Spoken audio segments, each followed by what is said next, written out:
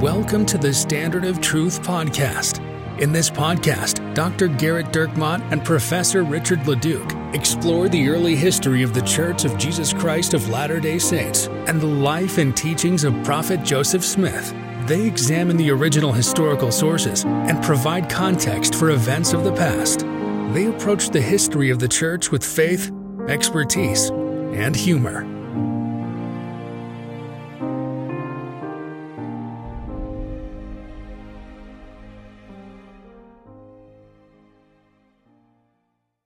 Hi, welcome to another episode of the Standard of Truth podcast.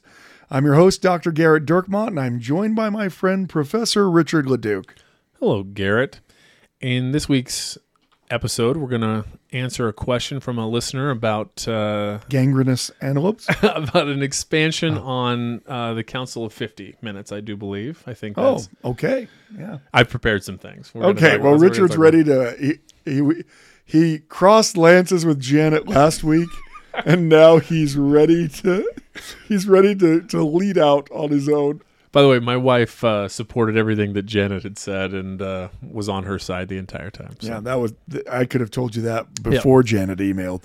So we have so we'll get into that email in just a sec. The Phoebe Draper Palmer Brown mailbag, but I got a text from one of Becky's friends, Jana.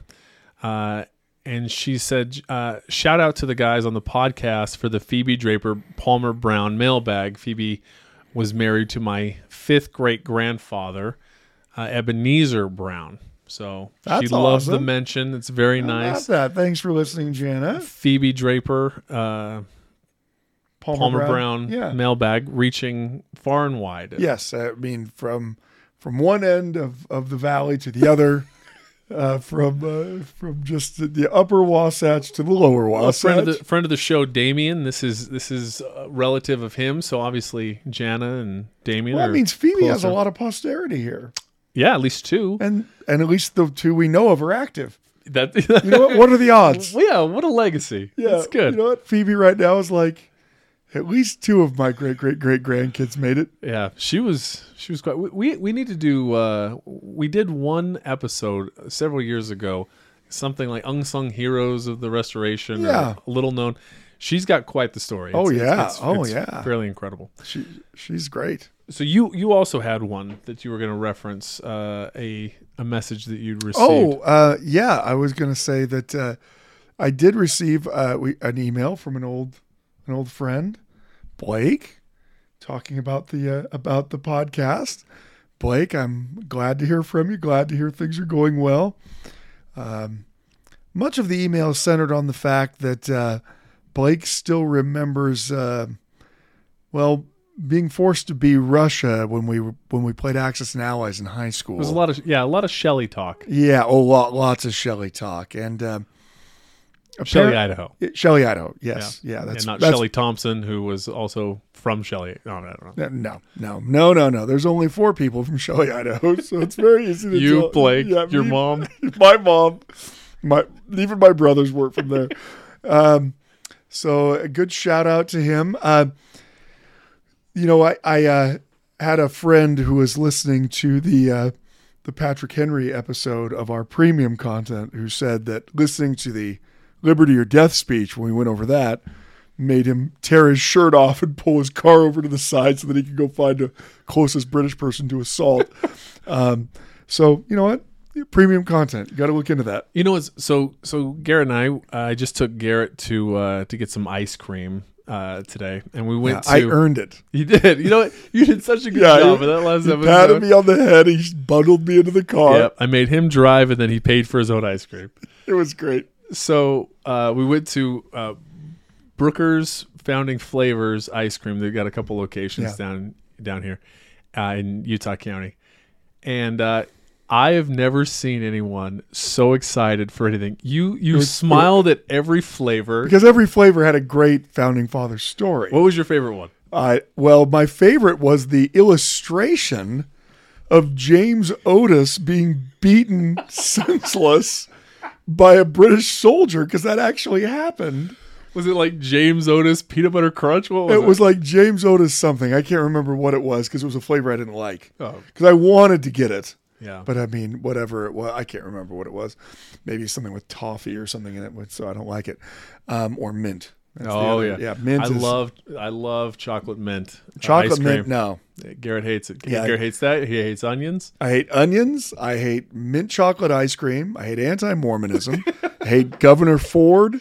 I hate. In that order, though, by the way. No, John Chocolate, C. Bennett. mint I hate chocolate? most. I hate Okay. John C. Bennett. John C. Bennett, then mint chocolate. John ice C. Bennett, Phalastus Hurlbut, Thomas Ford, cream.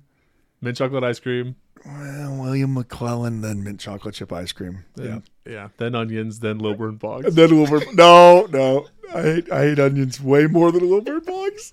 It can't just be right above it. It makes me sound like I'm an incredibly picky eater, but No, those are the two things. Those are your two. Yeah, But yeah. so anyway, this place is great. And like with Jersey Mike's, not a sponsor of the show. no, but would be horrified to know that we even Oh mentioned my it. gosh, yeah. I mean, it was The ice incredibly cream was delicious, but all the ice creams are named after founding fathers.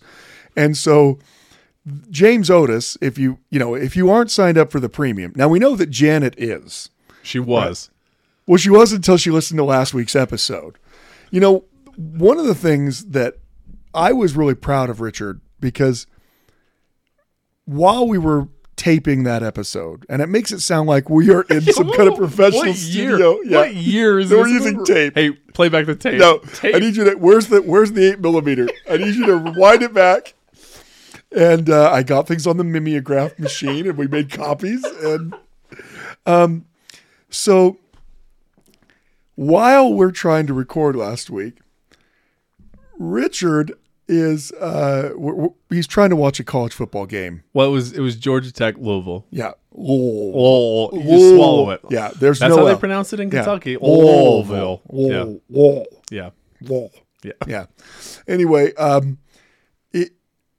as we're watching it, Well, Garrett's talking. Yes, and I'm watching. but then the I game. ask him offhandedly, what's the line on the game? Again, we'd like to refer you to Yeah. President Hinckley's. President Hinckley's talk, please don't gamble. Richard, of course, is not a degenerate gambler, even though he plays I one play on one TV. on Yeah, TV. That's yeah. right. He says it's Louisville 7.5. So Louisville is picked to win by 7.5 points. Currently losing by 5, by the way, at the time. Yeah. I ask Alexa what the line on the game is. Literally 7.5 points. And I don't know what was more impressive, how accurate he was on a game of two teams that were terrible last year. That I couldn't possibly care less about. That likely won't go to a bowl game this year. Like, whoever wins that game, that'll be that and one game against, Stanford that they put in the win column. We're so excited for Stanford to be in the ACC. No, That's Stanford. Oh, with the M. Yeah. No, not Stanford. Stanford. Oh, Stanford, yes. Yeah. And but if he was more excited about that, or that he'd gotten it right. I mean, yeah. Well, and talk about a bad beats moment for people that took Georgia Tech. Georgia Tech fumbles the ball. They were dominating. They were dominating the entire game. They fumbled. Garrett was talking about the reorganization of the Corms of the 70 as I was watching the game, and you had Georgia Tech fumbles. Louisville gets the ball back. They're up by 1.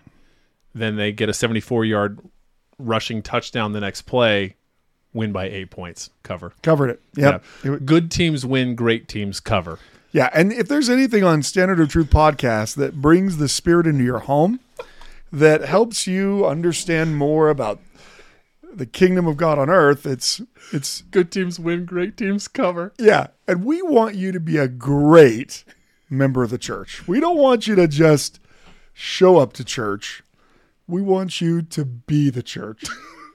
That's Yeah. right. Yeah. That's right. Well, so it was funny. I guessed on that number, and Garrett thought that was very funny, as did I. No, I thought your reaction was very funny. You were happier that you had guessed the line right than when your son was born. Well, we have 4 sons, so Well, the one you know the one. yeah, right, yeah. Well, that one, I was happier on the pick. Yeah. I mean, I can see why. Yeah. I do say that. It's a joke that I make that my wife doesn't think is as funny. When I'm really excited about something or I really love something, like the Founding Flavors ice cream. It's like, I love this ice cream more than, the birth of 2 of my 5 children. And then she wants you to enumerate which one. All right, so to Brian's email. Yes. To the Phoebe Draper, the Phoebe... Palmer Brown mailbag. This comes to us from Brian. Since I'm not a policeman nor one of your relatives. Oh, that's pretty awesome. And my name, and so we did receive an email from our favorite Idaho policeman. We have to keep him nameless. I mean, eventually people are going to figure out who he is because there's only 5 policemen in Idaho, but he's one of them.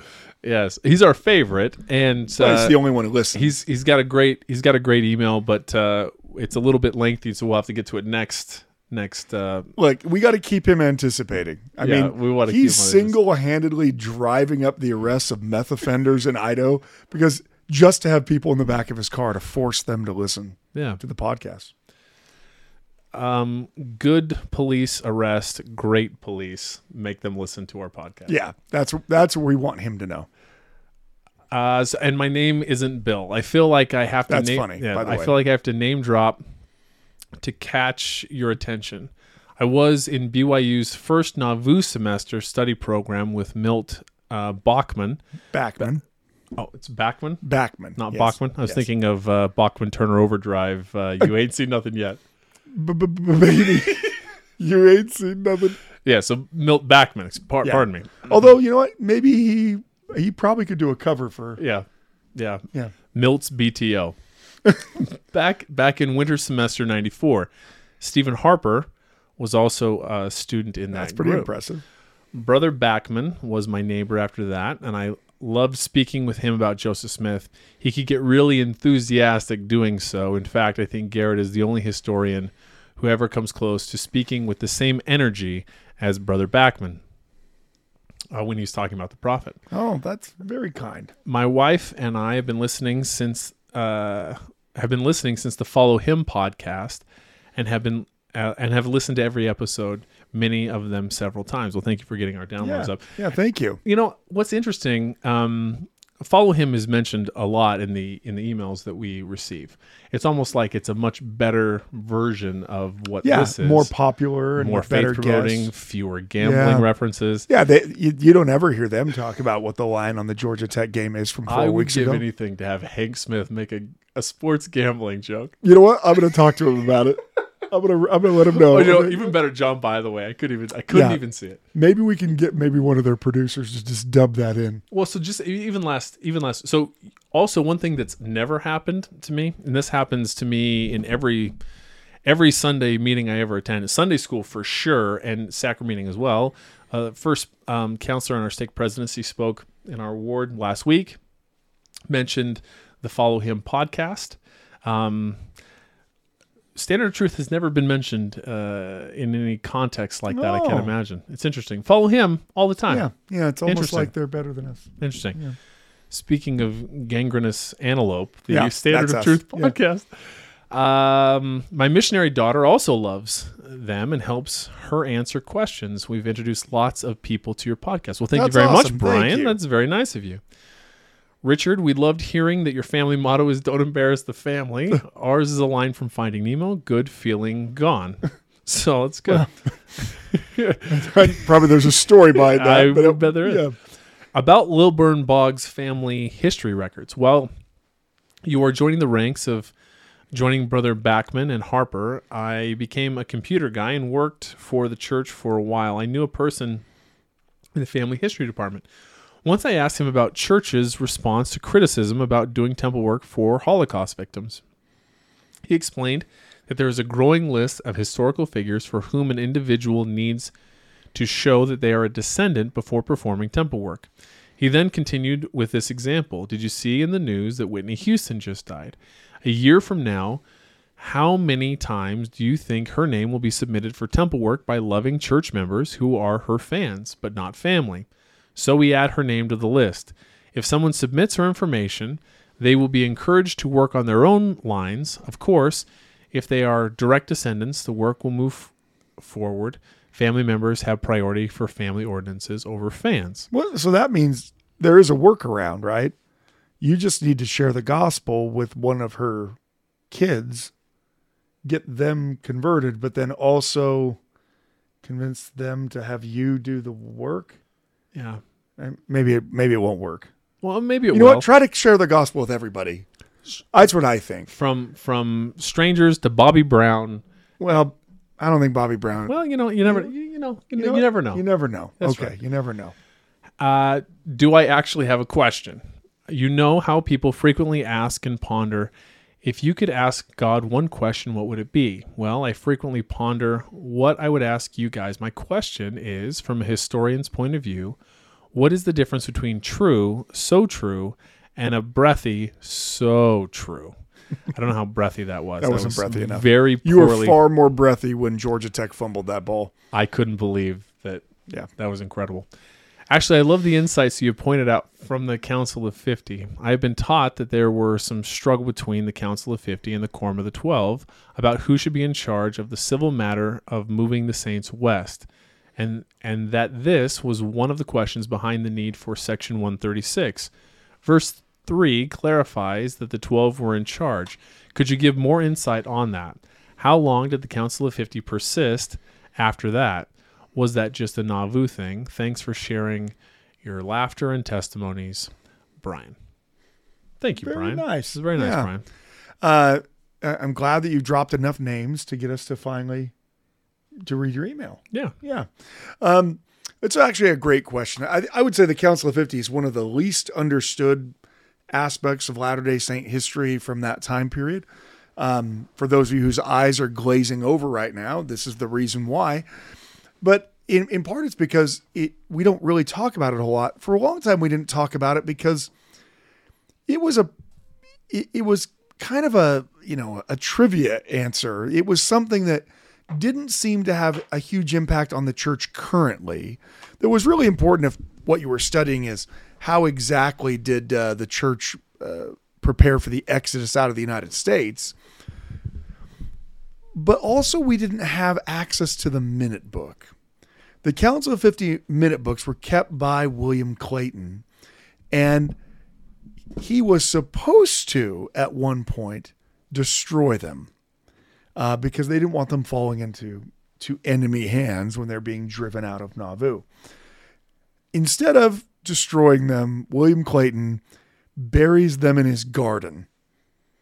And apparently William Clayton is as lax a gardener as I am, and they weren't destroyed completely, and he dug them back up and made copies of them. So we have them. But just now, look, we have, I think, several episodes on the Council of 50 Yeah, Minutes. 3 or 4 episodes. Yeah, like 9 episodes. On the Well, there's a lot there. There's a lot. There is a lot there. There's all kinds of cool teachings there. It is the newest major document that we have in the church because it's hundreds of pages long that were never previously published until they were published with the Joseph Smith Papers Project. It's kind of like our version of the Dead Sea Scrolls. Right. It's the Latter-day Saint Dead Sea Scrolls. It's wait a minute, that says homoi, or whatever. But so the question though is about the Council of 50's power. This really is a good question because the power in these councils starts to kind of run together. So you get this group of men in Nauvoo after 1842 and women who have all been endowed, right?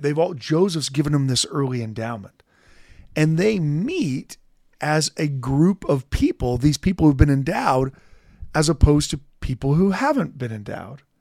And so some people call this the quorum of the anointed, right? That they're getting together and they're meeting.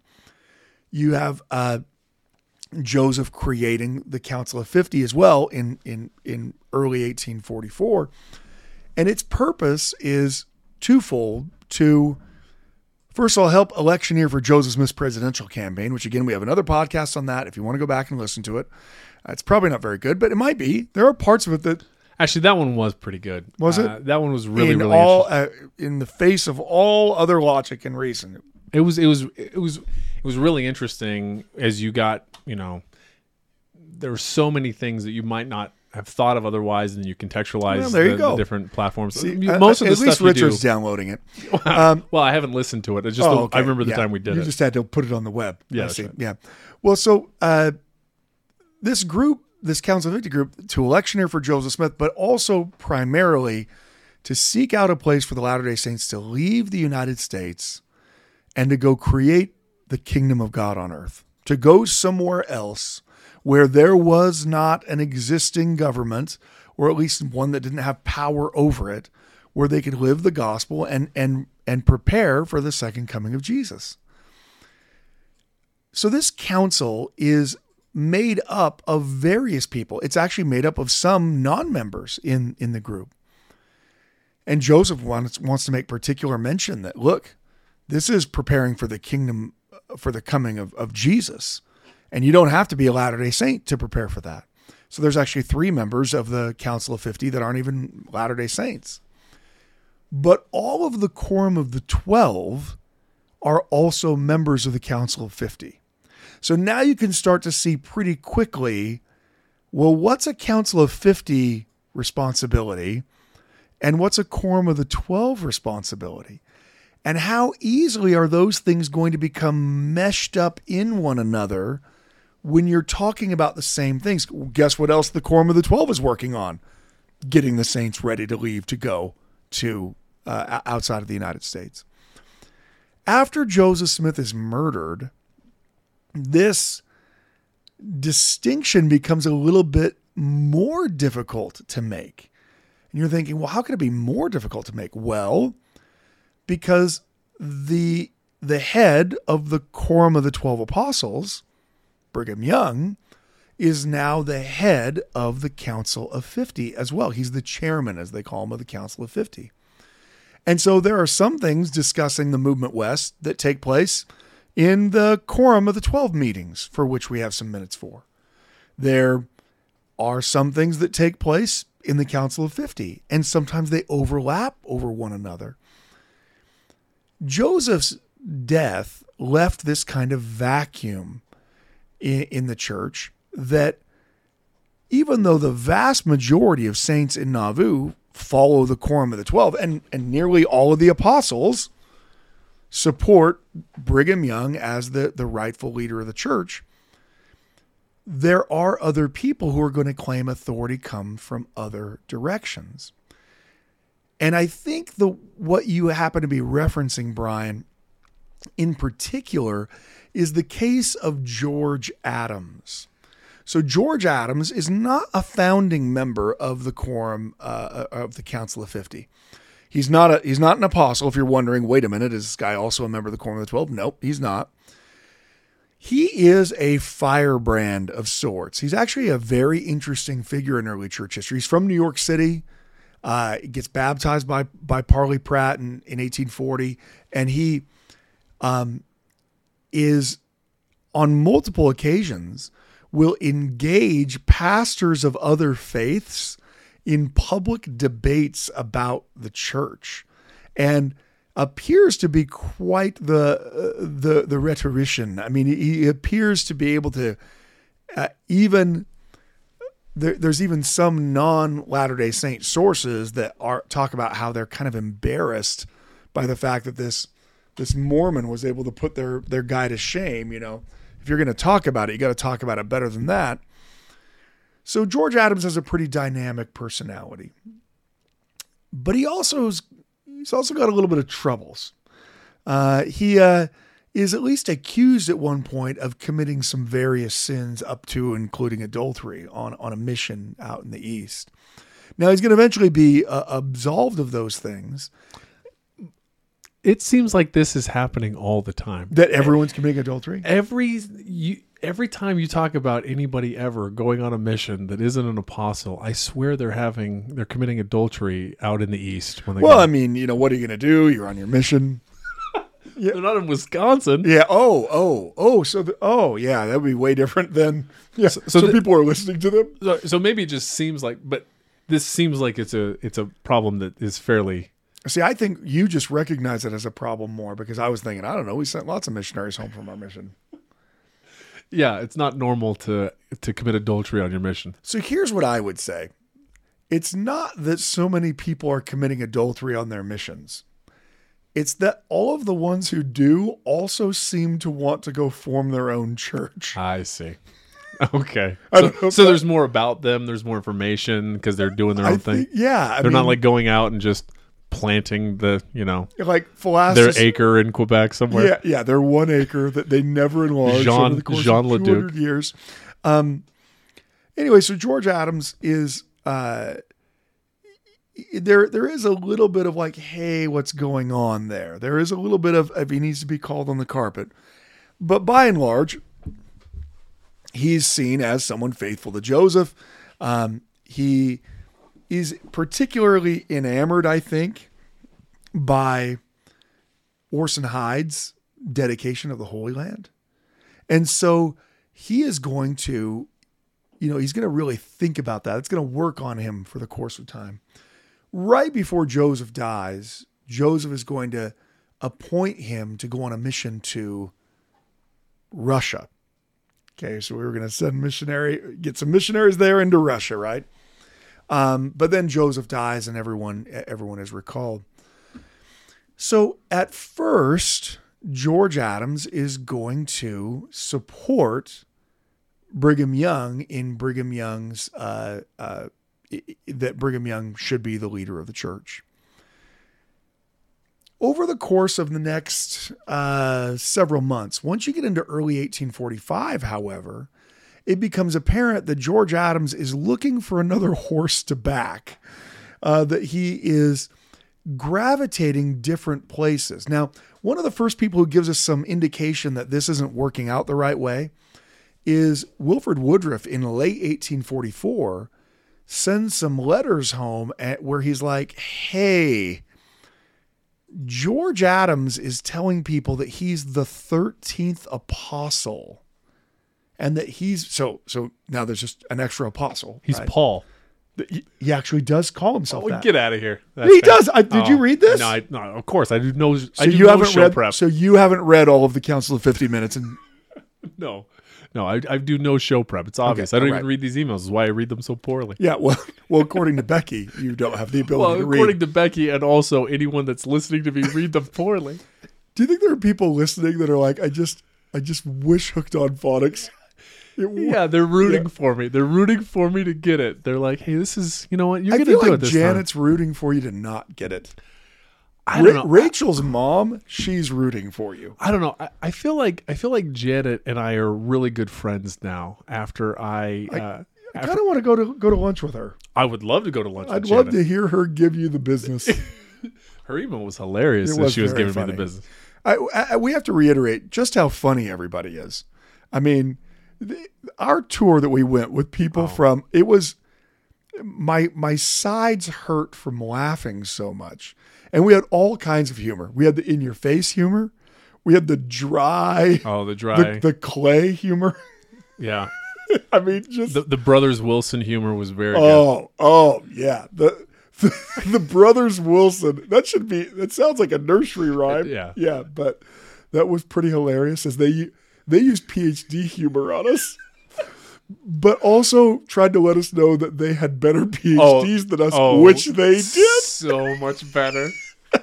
They're a lot better than we are. So it makes me excited about our tour that we're going to be doing in. Actually, it might have already gone live by the time this podcast. If that tour's already gone live, it's going to already have been sold out by the time this podcast comes out. It's possible. We've had so many people contact us.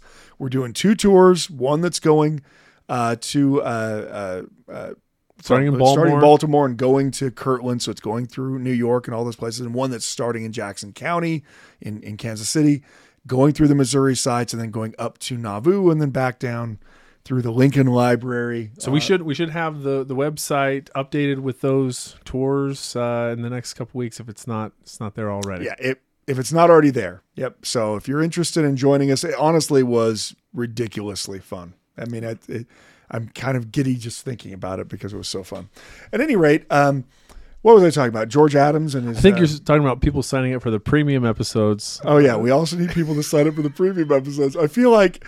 Anytime you ever ask me what we're talking about, I'm going to talk about the tour or the premium I content. feel like or you want this to be like Substack. the Ronco electric food dehydrator. Set it and forget it. Yeah, Garrett. that's what you want. You want us to be like, this is the perfect way to dry fruit.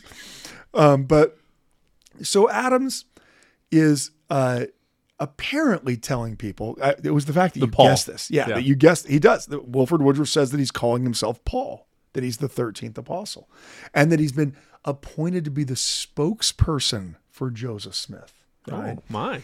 So when these things get back to Nauvoo, it is a little troubling. And he's actually going to be, he's going to be dropped from the Council of 50. And then he's actually going to be brought up on charges whether or not he's even going to be able to stay in the church. We have the minutes of one of those hearings from March of 1845, and I'm just going to read some of them. So these are they're the Nauvoo Stake High Council minutes. Okay, so these are the minutes essentially of the court there.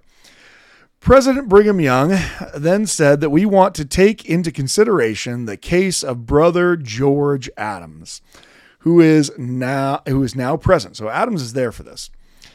I have objected to Brother Adams' conduct and to the course that he has taken, and shall tell them here first when Brother Adams came home. I'm reading this in cursive. Yeah. Oh my gosh. Yeah. I cannot make out one word that is being said. Probably I should have made a typescript of this first. You want to talk about poor show prep? Okay, look. I did go pull up the original source of the Nauvoo Stake High Council minutes. Yeah, it's not bad. I just don't have the ability to read it, right? Anyway, Adams' conduct as the course that he had taken, and shall tell them here. First, when Brother Adams came home last fall, I asked him if he had any money for the temple. He said that he had handed everything to William Smith. Since then, William Smith wrote and said that he had sent money and clothing by Brother Adams to the temple. So kind of like, ooh, talk about your all-time backfires. Apparently, William Smith, because part of what they're doing on their missions is they're trying to collect money to complete the temple. They're gathering clothing, they're gathering money, and Adams shows up and they're like, oh, hey, do you have stuff for the temple donation? Oh, yeah, William has it all. But William Smith has already written a letter saying, hey, by now George Adams should be there with the money that I sent for the temple. So now that's kind of a problem, right? So not that William Smith is the greatest source. In fact, in about 4 months from now, he's going to turn into the worst possible source. But right now, he's still engaged in trying to finish the temple. So since then, William Smith has wrote and said that he sent some money and some clothing by Brother Adams for the temple. We have not got it. I have also been told that Brother Adams has frequently read some kind of note before the people, which represents him as having been some great authority over everybody else, and also that he was appointed Joseph's spokesman. I have been told that Brother Adams says the church owes him something from $600 to $1,000 in money. Well, it sounds like you already skimmed off the top a little bit. You know, maybe that's what it was. It was like, well, I know I borrowed $1,000. Well, I'll just not give him these 20 cents in temple receipts, and then that'll do it. I've been told $600, $1,000. Now, I want to know if Brother Adams can explain these things and whether he is satisfied to have the matter investigated before this council. Brother Adams then went on to explain to the council relative to the above charges. He denied having said that he was appointed Joseph's spokesman. He explained about the temple money and said that he was willing to meet any committee this council might appoint and settle the whole account with them.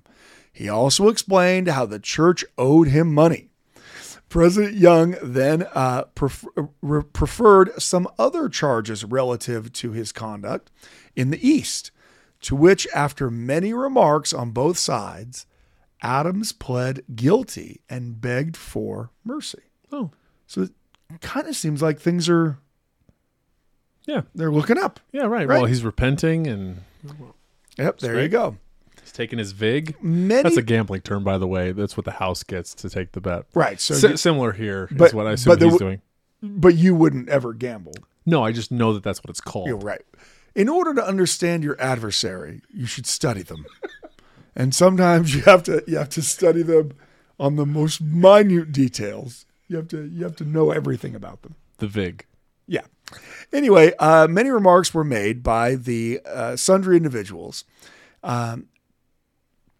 substantiating the charges preferred by President Young, each one expressing a strong desire for Brother Adams' salvation. So the minutes of the meeting are, look, everyone wants him to be saved. They want him to repent. They want him to change. So you can kind of sense the sense of love here. Now, I think some people might hear that and say, well, I'm not okay with, with Brigham Young, speaking so directly to him. Well, this is a church court, and Brigham Young's telling him what charges have been levied against him. So I know that sometimes we think to ourselves, well, wouldn't it be better if you just danced around it? If Brigham was like, hey, so how's that money going for like the temple and stuff that you collected but then never gave to the church? Yeah, I mean, you could do the passive aggressive Brigham, but the reality is he's being charged for it. And so you have to say what's actually going on. So there's something beautiful here, though, where here, as they're writing this, that they want for his, they want for him to come back. And in any good church council that you have, that's what you always want. That's what the Savior would want. That's what you're trying to reflect. And you had said here, I mean, when he was good, he was great. He was great. And they know him as that and want him to be back. They're a spokesman for Joseph. They don't want him to be that. There are only 50 people in the Council of 50, surprisingly. You know what I mean? So actually there's technically 52 because they have one that's a recorder and one that's a secretary, but they attend every meeting. Oh. Anyway, so it's not everybody who's invited to be in the Council of 50. They invite the people that they think are the most dynamic, the most able to push forward a cause of creating a kingdom of God on earth, a physical kingdom, an actual government, because they plan to move out of the United States to the middle of nowhere. Sorry for everyone who lives in Utah. And that there they'll establish a government that will be in operation when Jesus returns. And so, yeah, they clearly want to be able to save George Adams. And in fact, they render this decision. After spending much time in investigation, President Young arose and said that he wanted Brother Adams to sit down and to write that he has done wrong and that he asked for forgiveness and that he is willing henceforth to listen to counsel and to do right without incriminating anyone else. Also, that the proper authorities of this church are here and that he is with the 12 and will be with them to bear off this kingdom. I want Brother Adams to write this freely and confess his iniquities. A man's confession will never do him hurt unless he turns round and does wrong again. So despite these many different charges that are preferred against him, I mean, we're talking embezzlement of church funds, claiming that he has more authority than the church, claiming to be an apostle when he was never ordained to be one, claiming that he has a note from Joseph naming him as a spokesperson. These are some pretty high crimes going on here as far as the church is concerned. And all Brigham Young wants him to do is just write it out and say, I shouldn't have done this. I shouldn't have done this. I shouldn't have done this. Wow. And so he actually makes the way back pretty easy. Now, coinciding with that, of course, like I said, the Quorum of the 12 and the Council of 50 meetings, those are going on at roughly the same time. And so what happens? Well, at the Council of 50 meetings that follow that hearing, now Now, he hasn't been fully restored yet. He's still got to write his stuff out. He's got to return his homework. He's got to turn in his project on time. Not pay the money back. Just say he took it. That's pretty sweet. You know what? It doesn't say that he didn't say restitution. No, he just said, I don't know, write out that you stole it from us. We'll give you the priesthood back. I don't know. I don't know what was going on. I got to tell you, I would love a disciplinary council from Brigham Young. Maybe not. Oh, no? There are times, I mean. That is interesting, right? It's kind of a caricature that people have of Brigham Young. I mean, because all you ever hear is some kind of weird soundbite or whatever some anti-Mormon wants you to hear. Wait, but you don't know the man at all. But even the nickname Lion of the Lord, right? Like that. Yeah, but he's a lion of the Lord defending the church against its enemies. Sure, but the idea of him it makes people think that. Yeah. But the reality is Brigham's ever ready to forgive people who repent. He's always willing to forgive people. So this question is then brought before the Council of 50 because they're deciding whether or not they're going to let him back into the church. But the Council of 50 has to decide because they've dropped him from the Council of 50. And so now they have to have this conversation, whether or not the council is going to take into consideration the case of Elder George Adams. He has been dropped by this council. He was tried before the High Council last Saturday, and he wants to be saved. I am well satisfied that he will not betray us, and whether or not it would be the best for her to reconsider his case, and if it is agreeable to have him reinstated. So again, here's Brigham Young taking him at his word. He says he's penitent. He says he wants to be saved. Yes, he's caused us a lot of problems, but I think we need to let him back. Now, not everybody feels the same way because a lot of people are really upset by some of this stuff this guy has done. Joseph Fielding, which kind of sounds like a pretty familiar name to some of you, and it should. Joseph Fielding will say that his feelings were very unfavorable towards Brother Adams. He has not seen Adams lately, but he's heard some very bad reports about him from a source which he thinks can be relied upon. Wilford Woodruff. So, I mean, yeah, you can kind of, Wilford Woodruff could be relied on. Heber C. Kimball then responds and says that Brother Fielding's ideas are the effects of mere report about a circumstance which Adams explained. And he went on and he related the circumstance. Counselor Bent, so Samuel Bent he's actually the president of the stake. He's the stake president. So he actually was presiding over this Nauvoo Stake High Council meeting. Now, of course, he surprisingly gives way to the president of the Quorum of the 12 Apostles, who's also there, but he is the one technically. So he's presiding and he's like, hey, Brigham, what do you think? Yeah. Hey, man. Hey. Anyway, Counselor Bent said that after hearing Elder Adams' remarks and confessions before the High Council last Saturday, which we just read, so now you've just heard them, he felt to forgive him. He feels like sustaining him as a member of this council. It is interesting, right, that the thing that everybody is most attuned to in late 1844 and early 1845 is apostasy of people rejecting that the keys are really with the Quorum of the 12. Someone claiming that they have more authority than the Quorum of the 12 is a really big deal. And yet you'll notice the people who are in the meeting, just like Richard said, their point isn't to condemn the guy. Having heard it all, he feels like we should sustain him as a member of this council, is what Ben says. Newell K. Whitney says, it's true that Elder Adams made some good promises, but he has not yet complied with the decision of President Young. So he hasn't written it out yet. He thinks it would be wisdom to wait until Brother Adams has complied with the decision. Well, look, he has to do this to repent. Why don't we wait till he does it? And we'll all expect him to do it, and we hope that he'll do it. So let's just wait till then. So George A. Smith moved that we rescind the vote on Elder Adams' case and give the chairman the privilege of exercising his own judgment in the matter. Willard Richards had the same view with Newell K. Whitney, but he should agree to what the head had said. W.W. Phelps said, that he was of a mind with the others, that he would be better satisfied to wait a little while before we act on this case. We want to be merciful, inasmuch as Elder Adams wants to be saved, and we hold the powers of life and death, but he still thinks that we had best wait a little while. Newell K. Whitney said that he had no feelings towards Brother Adams but the best kind, but he felt as though it would be best to wait until he complied with the decision. Joseph Fielding said to the same effect.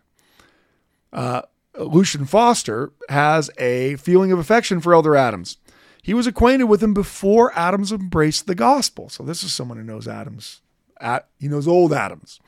He feels desirous to see him get all the good he can, and he believes Adam will never betray this council nor any member of it. So how many of these folks have been on the mercy side of these things as you're reading through it? Have any of these folks, experienced where they had to beg for some mercy? Well, one of them.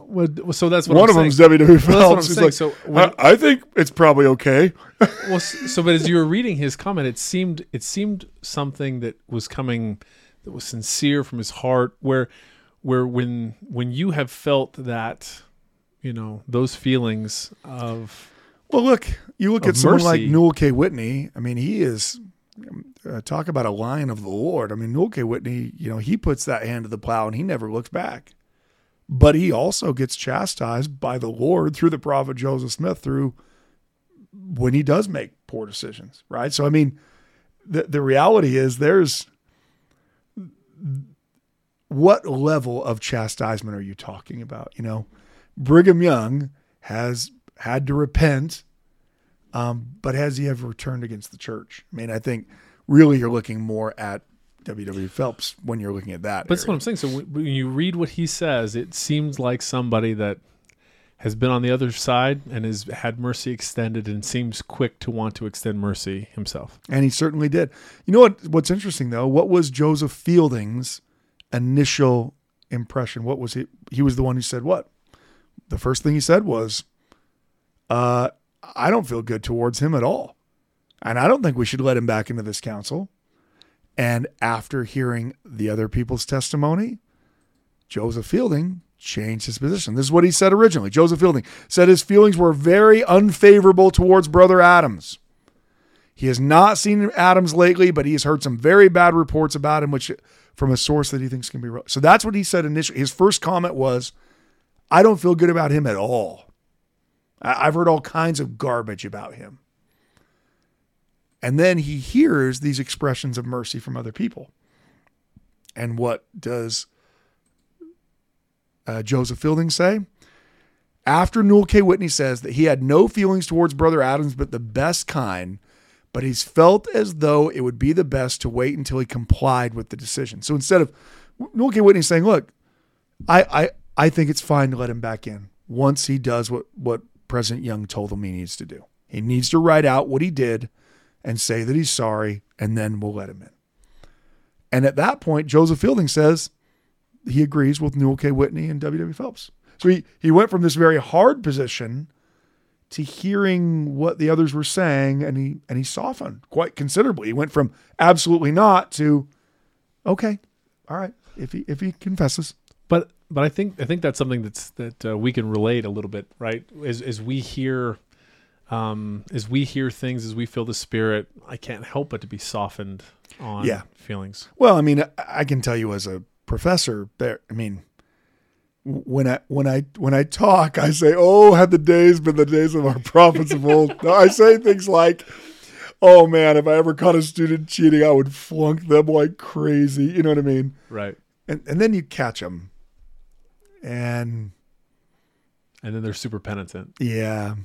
And you just, now sometimes they're not penitent. Those are the easy ones. Yeah, those are the easy ones. There are times you catch people cheating who will say that they weren't cheating and then get mad at you for having caught them cheating. Like literally will be yelling at you.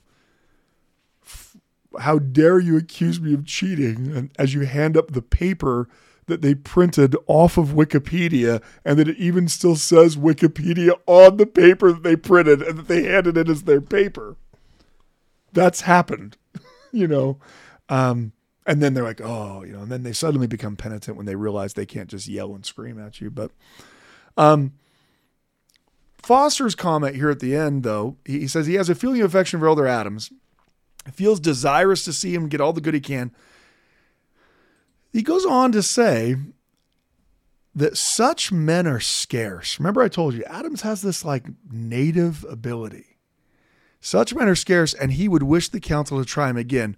He don't know, but Adams may be the means of getting us into difficulty again. He is not wise.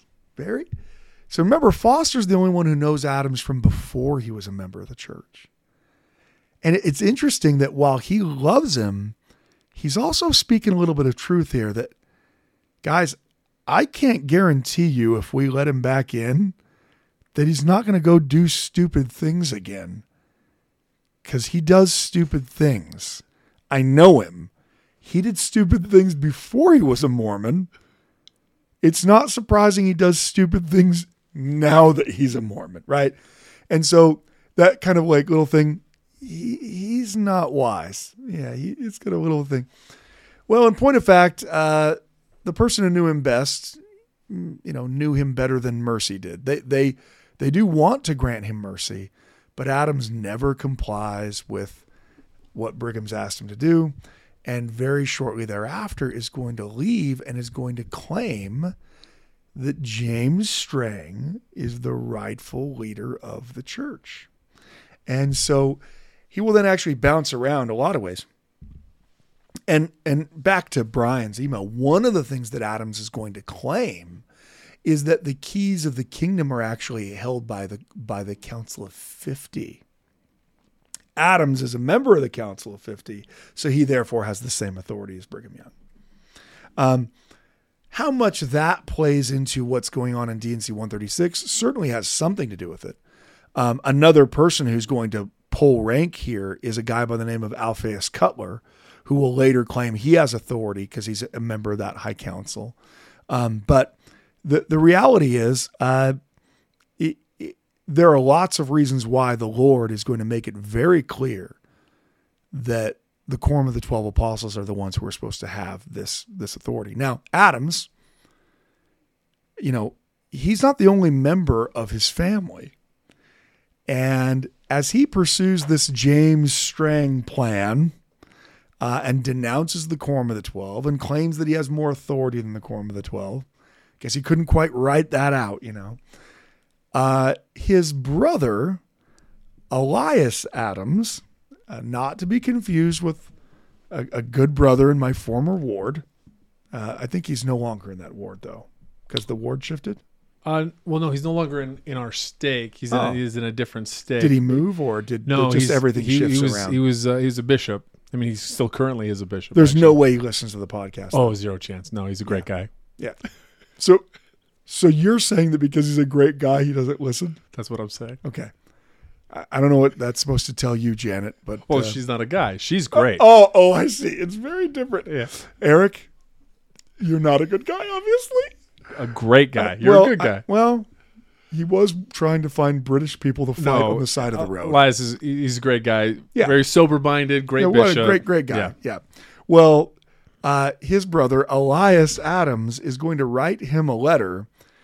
And, some of you might have people in your family who have left the church and you try to, frankly, you generally just try to avoid it because you don't want to be a jerk. You don't want to well, all right, let's have a blessing on the food. Hey, Bill, you probably shouldn't pray since you don't believe in Jesus anymore. Let's have, Bill's an adulterer. Bill's an apostate. He's rough. Yeah, he's a lot of things. Bill's had a lot of things happen with him. And so, look, you want to try to avoid it. Elias is going to try to be kind, but he cannot help himself. Look at how quickly he goes from the pleasantries to the business. Dear brother, I received yours. Now, this letter is written February 18th, 1847. Okay, so this is being written from Iowa. And it's being written to George Adams, who's now gone back to New York. He moved back to New York. Dear brother, I received yours of August 25th, and I was happy to hear that you are well and that you was prospered in your crops. That's very nice. That's a good introduction. It's good. You know what? Thank you for writing. I'm so glad your crops are doing well. So good to hear that you're healthy. I was glad to hear from my old friends and that they were well. Ah, wonderful. Outstanding. That's the first sentence. But I was sorry to see the changes that was wrought in your mind since I last saw you, and the erroneous notions that you have imbibed of James Strang as claiming to be a successor to the martyred prophet Joseph Smith, and as you wish to hear from me again. There is no greater pleasure I can take than the opportunity of vindicating the right of the legal claims of the 12 in the government of the kingdom of God on earth. For being a strict observer of all the administrations and watching with a jealous eye even the very heart of the church itself, I think I can best determine the claims and the legality or illegality of them. I will not only take the book of Doctrine and Covenants, but also the history of the church itself to determine this point. Who shall preside? Look at Doctrine and Covenants, section 2, paragraph 7. It says that every president is to be ordained by the High Council. Now he's quoting section 2 from the 1835 Doctrine and Covenants. Remember, they're reordered in chronological order when they redo the Doctrine and Covenants in 1876. So section 2 for them is our section 20, if you're wondering. Were you? Oh no, I knew exactly what you. Oh, yeah. So that was. I appreciate you explaining. That for was an aside else. That was an aside for Eric. I love. So, but the crops are still good. Crops. He got it. He's like, you know what? So good to hear from you. So glad that your crops are well. As George is reading this, he's like, as he's like going down the letter, I'm really glad he was happy about my crops. I think George was like, okay. He probably. I mean, Elias does not. I'm a big fan of Elias. He loves his brother. I'm a huge fan. He clearly loves his brother, but he will not. He will not. Joseph was a merciful man, but I will not. Anyway, he goes on to quote DNC, what our DNC 20 is. He says, it says every president is to be ordained by the High Council or General Conference. Was James Strang so ordained? No, but rejected. Were the 12 ordained by that direction? They were. Section 3, paragraph 11. Boy, he's chapter and verse in this guy. Presiding high priests were chosen by the body, upheld by the conference of the church. Was James Strang chosen and upheld in that way? No. And again, was he a high priest? No. Nothing but an elder. Now, I don't know if that... Well, look. Here I feel like Elias is... So elders are great, but you're not going to start your own church. Well, James Strang did. Right, but he ain't nothing but an elder. Well, I kind of goes against the I'm just an elder talk. That was for a different reason. Yes. But obviously, no, nothing but an elder is exactly how he puts it. Just nothing but an elder. Again, making the point that only a high priest can lead the church. You can't just have anyone who you want to lead it. That talk is from Elder Bruce R. McConkie in 1974, and then it's reprinted in January 2003. And he is not a fan of the idea of saying that you're only an elder. In fact, he says, when someone asks, what office do you hold in the church? What is your priesthood position? An answer comes, oh, I'm only an elder. Only an elder. This is all exclamation points. Only an elder. Only the title by which members of the Council of the 12 is proud to be addressed. Only the title which honors the president of the church who's designated by revelation as the first elder. Only the office to which millions of persons are ordained in the vicarious ordinances of the Holy Temple. Only an elder. Only the office which enables a man to enter into the new and everlasting covenant of marriage and to have his wife and children bound him with an everlasting tie. Only the office which prepares a man to be a natural patriarch to his posterity and to hold dominion in the house of Israel forever. Only the office for the receipt of the fullness of the blessings of the house of the Lord. Only the office which opens the door to eternal exaltation in the highest heaven of the celestial world, where man becomes as God is. Only an elder. Only a person ordained to preach the gospel, build up the kingdom, and perfect the saints. Every elder in the church holds as much priesthood as the president of the church. No apostle can or will rise higher in eternity than the faithful elder who lives the fullness of the gospel law. Beautiful by Bruce R. McConkie. Yeah. Yeah. But that's not what Elias Adams has to say. Was he a high priest? No, nothing but an elder. I don't know Elias Adams, but I want him. Well, I know another Elias Adams, just not the right one. Right. Yeah. Yeah. When he put his claims, again, you will find, so it gets he's super legalistic here. I mean, he's quoting chapter and verse. He's saying, go check the receipts on X and you'll see. And again, this is his brother. Crops are fine. Well, he heard that they were good. Well, because George had written him and said, hey, crops came in okay. By the way, James Strang's the new prophet.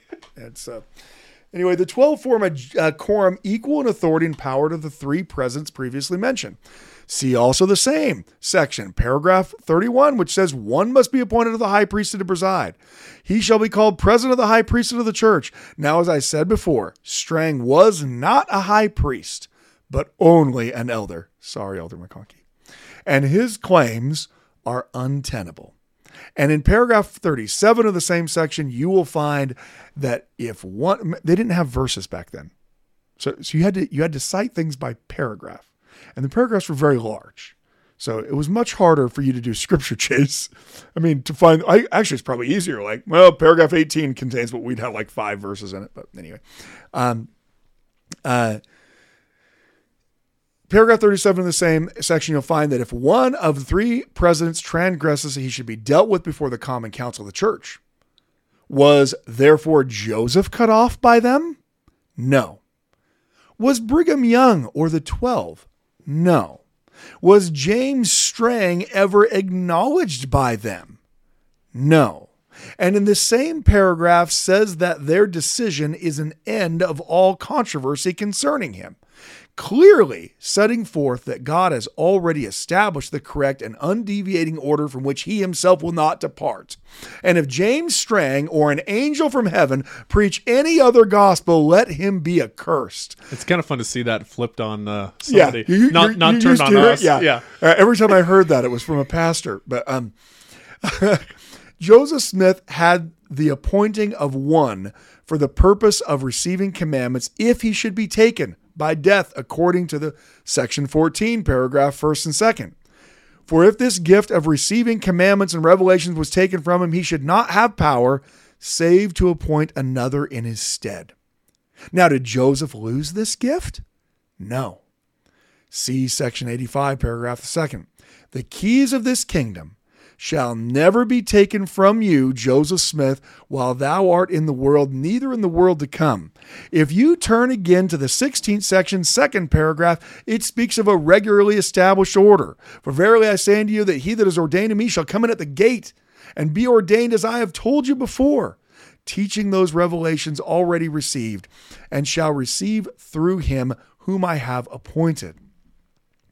From what I have already quoted, you will see that it amounts to this, that the appointment must be made by Joseph Smith of a president to succeed him, and also that he must come in by the general voice of the church or the high council, and that his ordination must be by an angel? No, but by Joseph Smith also.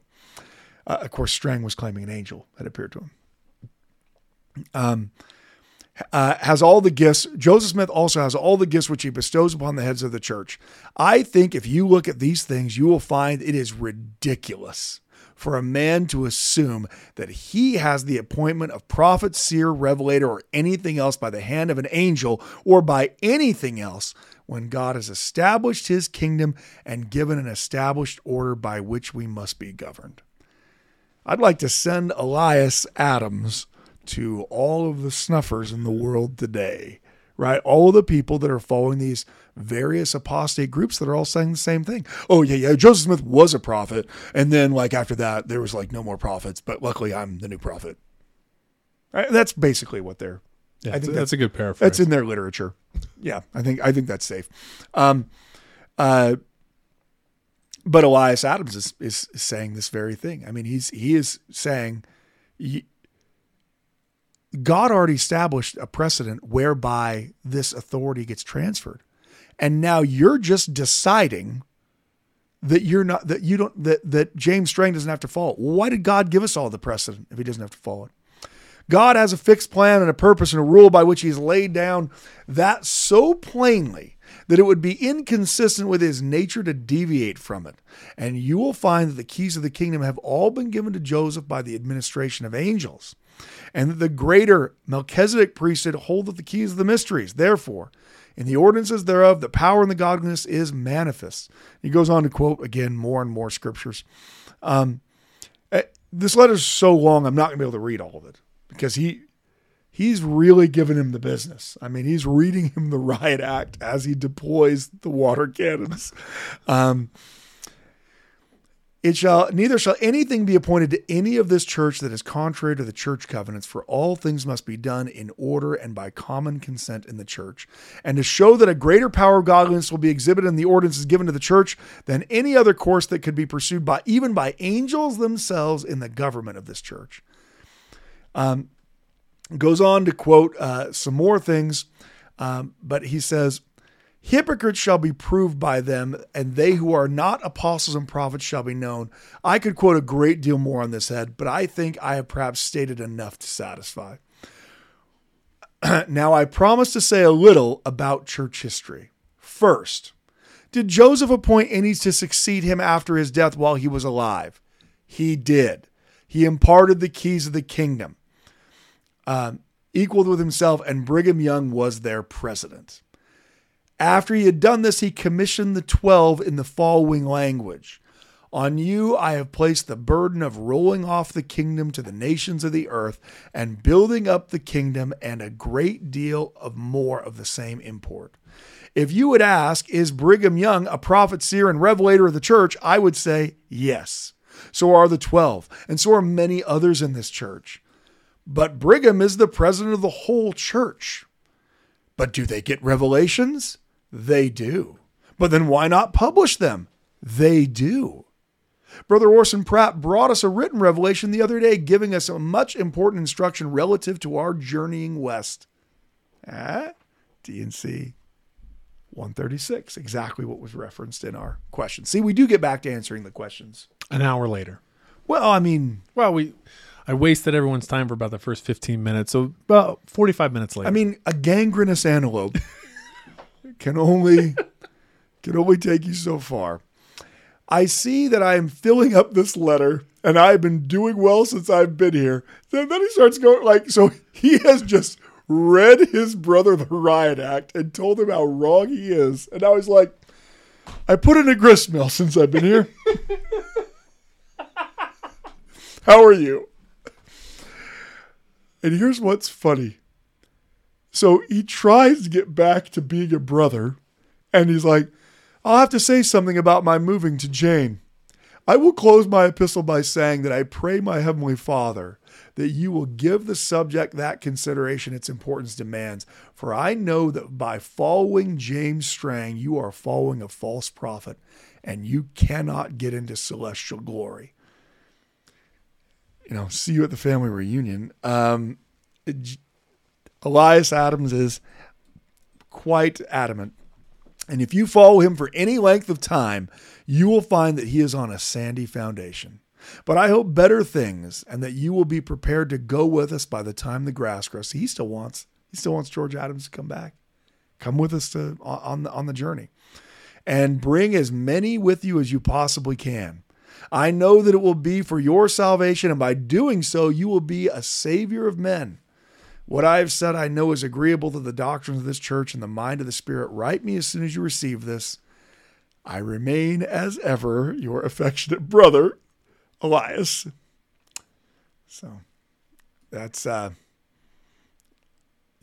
maybe not as affectionate as it could have been. But well, I mean, he loves his brother. He wants him to come back. Yeah, he wants him to stop. And so he's strong. And it seems like Elias, he would know his brother pretty well. He would know how his brother would likely respond. Yep. He wants to. I mean, he certainly made a good argument, and that's the kind of thing that would cause his brother to respond. Now, unfortunately, George Adams in our Apostates, Apostles, and Apothecaries Part 2. Yeah, is that what you're going to call this? Sure. Yeah, we got to get a part 2 in there eventually. I've been promising it for 3 months. Yeah, I mean, he wasn't an apostle, although he claimed he was one. Does that? Well, he's certainly an apostate, and I understand that he took some kind of sugar tablets. Tablet. Yeah, which is literally everybody. I know we've gone a long time, and that you're all wishing this was already over. I know Richard is wishing that it was over. I am. But they can just stop it. I mean, they don't have to. Yeah, it's keep true. listening. I mean, people are always like, "Oh, you can't make it too long," or people get upset. I'm always thinking, well, I do see some of these religious podcasts, and they're like 3 hours, and they do a deep dive into Ecclesiastes. So and it's like, oh it's my gosh, people who are better than us. Well, yeah, they're certainly smarter, but I mean, at 3 hours, you're just like, I mean, come on. Even the church is down to 2. Let's go. So if they spend 3 hours on the liturgy of prayer and its history. Yeah. About an hour and a half in, you're like, there was a podcast that was referenced by a couple of Catholic priests that is actually pretty funny when they go through that, but they go like 3-4 hours on something. Well, so anyway. Let me just tell you what happens with George Adams, because it's almost more fun. I know we're out of time, so I'm gonna have to go brief here. Okay. Or maybe I should just do it next time. Nope. No, you got another 45 minutes on No, this? I just figured that we'll start the podcast next time. I'll be like, hey, let me tell you about George Adams. You know what? Yeah, let's start. Cliffhanger. Yeah. How does what it end happens with George Adams? Spoiler alert, you're never going to believe it unless you go and look it up. Then you probably will. But don't look it up, because then it'll spoil it. Yeah, we'll see you next week. Yeah, see you next week, where we give you with the exciting conclusion of George Adams, the Shadow Knows. Thank you so much for listening and for tolerating our quirkiness, but also hopefully people feel our devotion to the gospel, and they know that this is all done in love, because we want people to gain a stronger testimony. And we don't want anyone's brother to have to be writing a letter to you, letting you know, hey, glad the crops are in, stop worshiping a false prophet. Love, Elias Adams. Thank you for listening to the Standard of Truth podcast, hosted by historian Dr. Garrett Dirkmott. If you know anybody that could benefit from the material in this episode, please share it with them. And for more resources, visit standardoftruth.com. Until next time.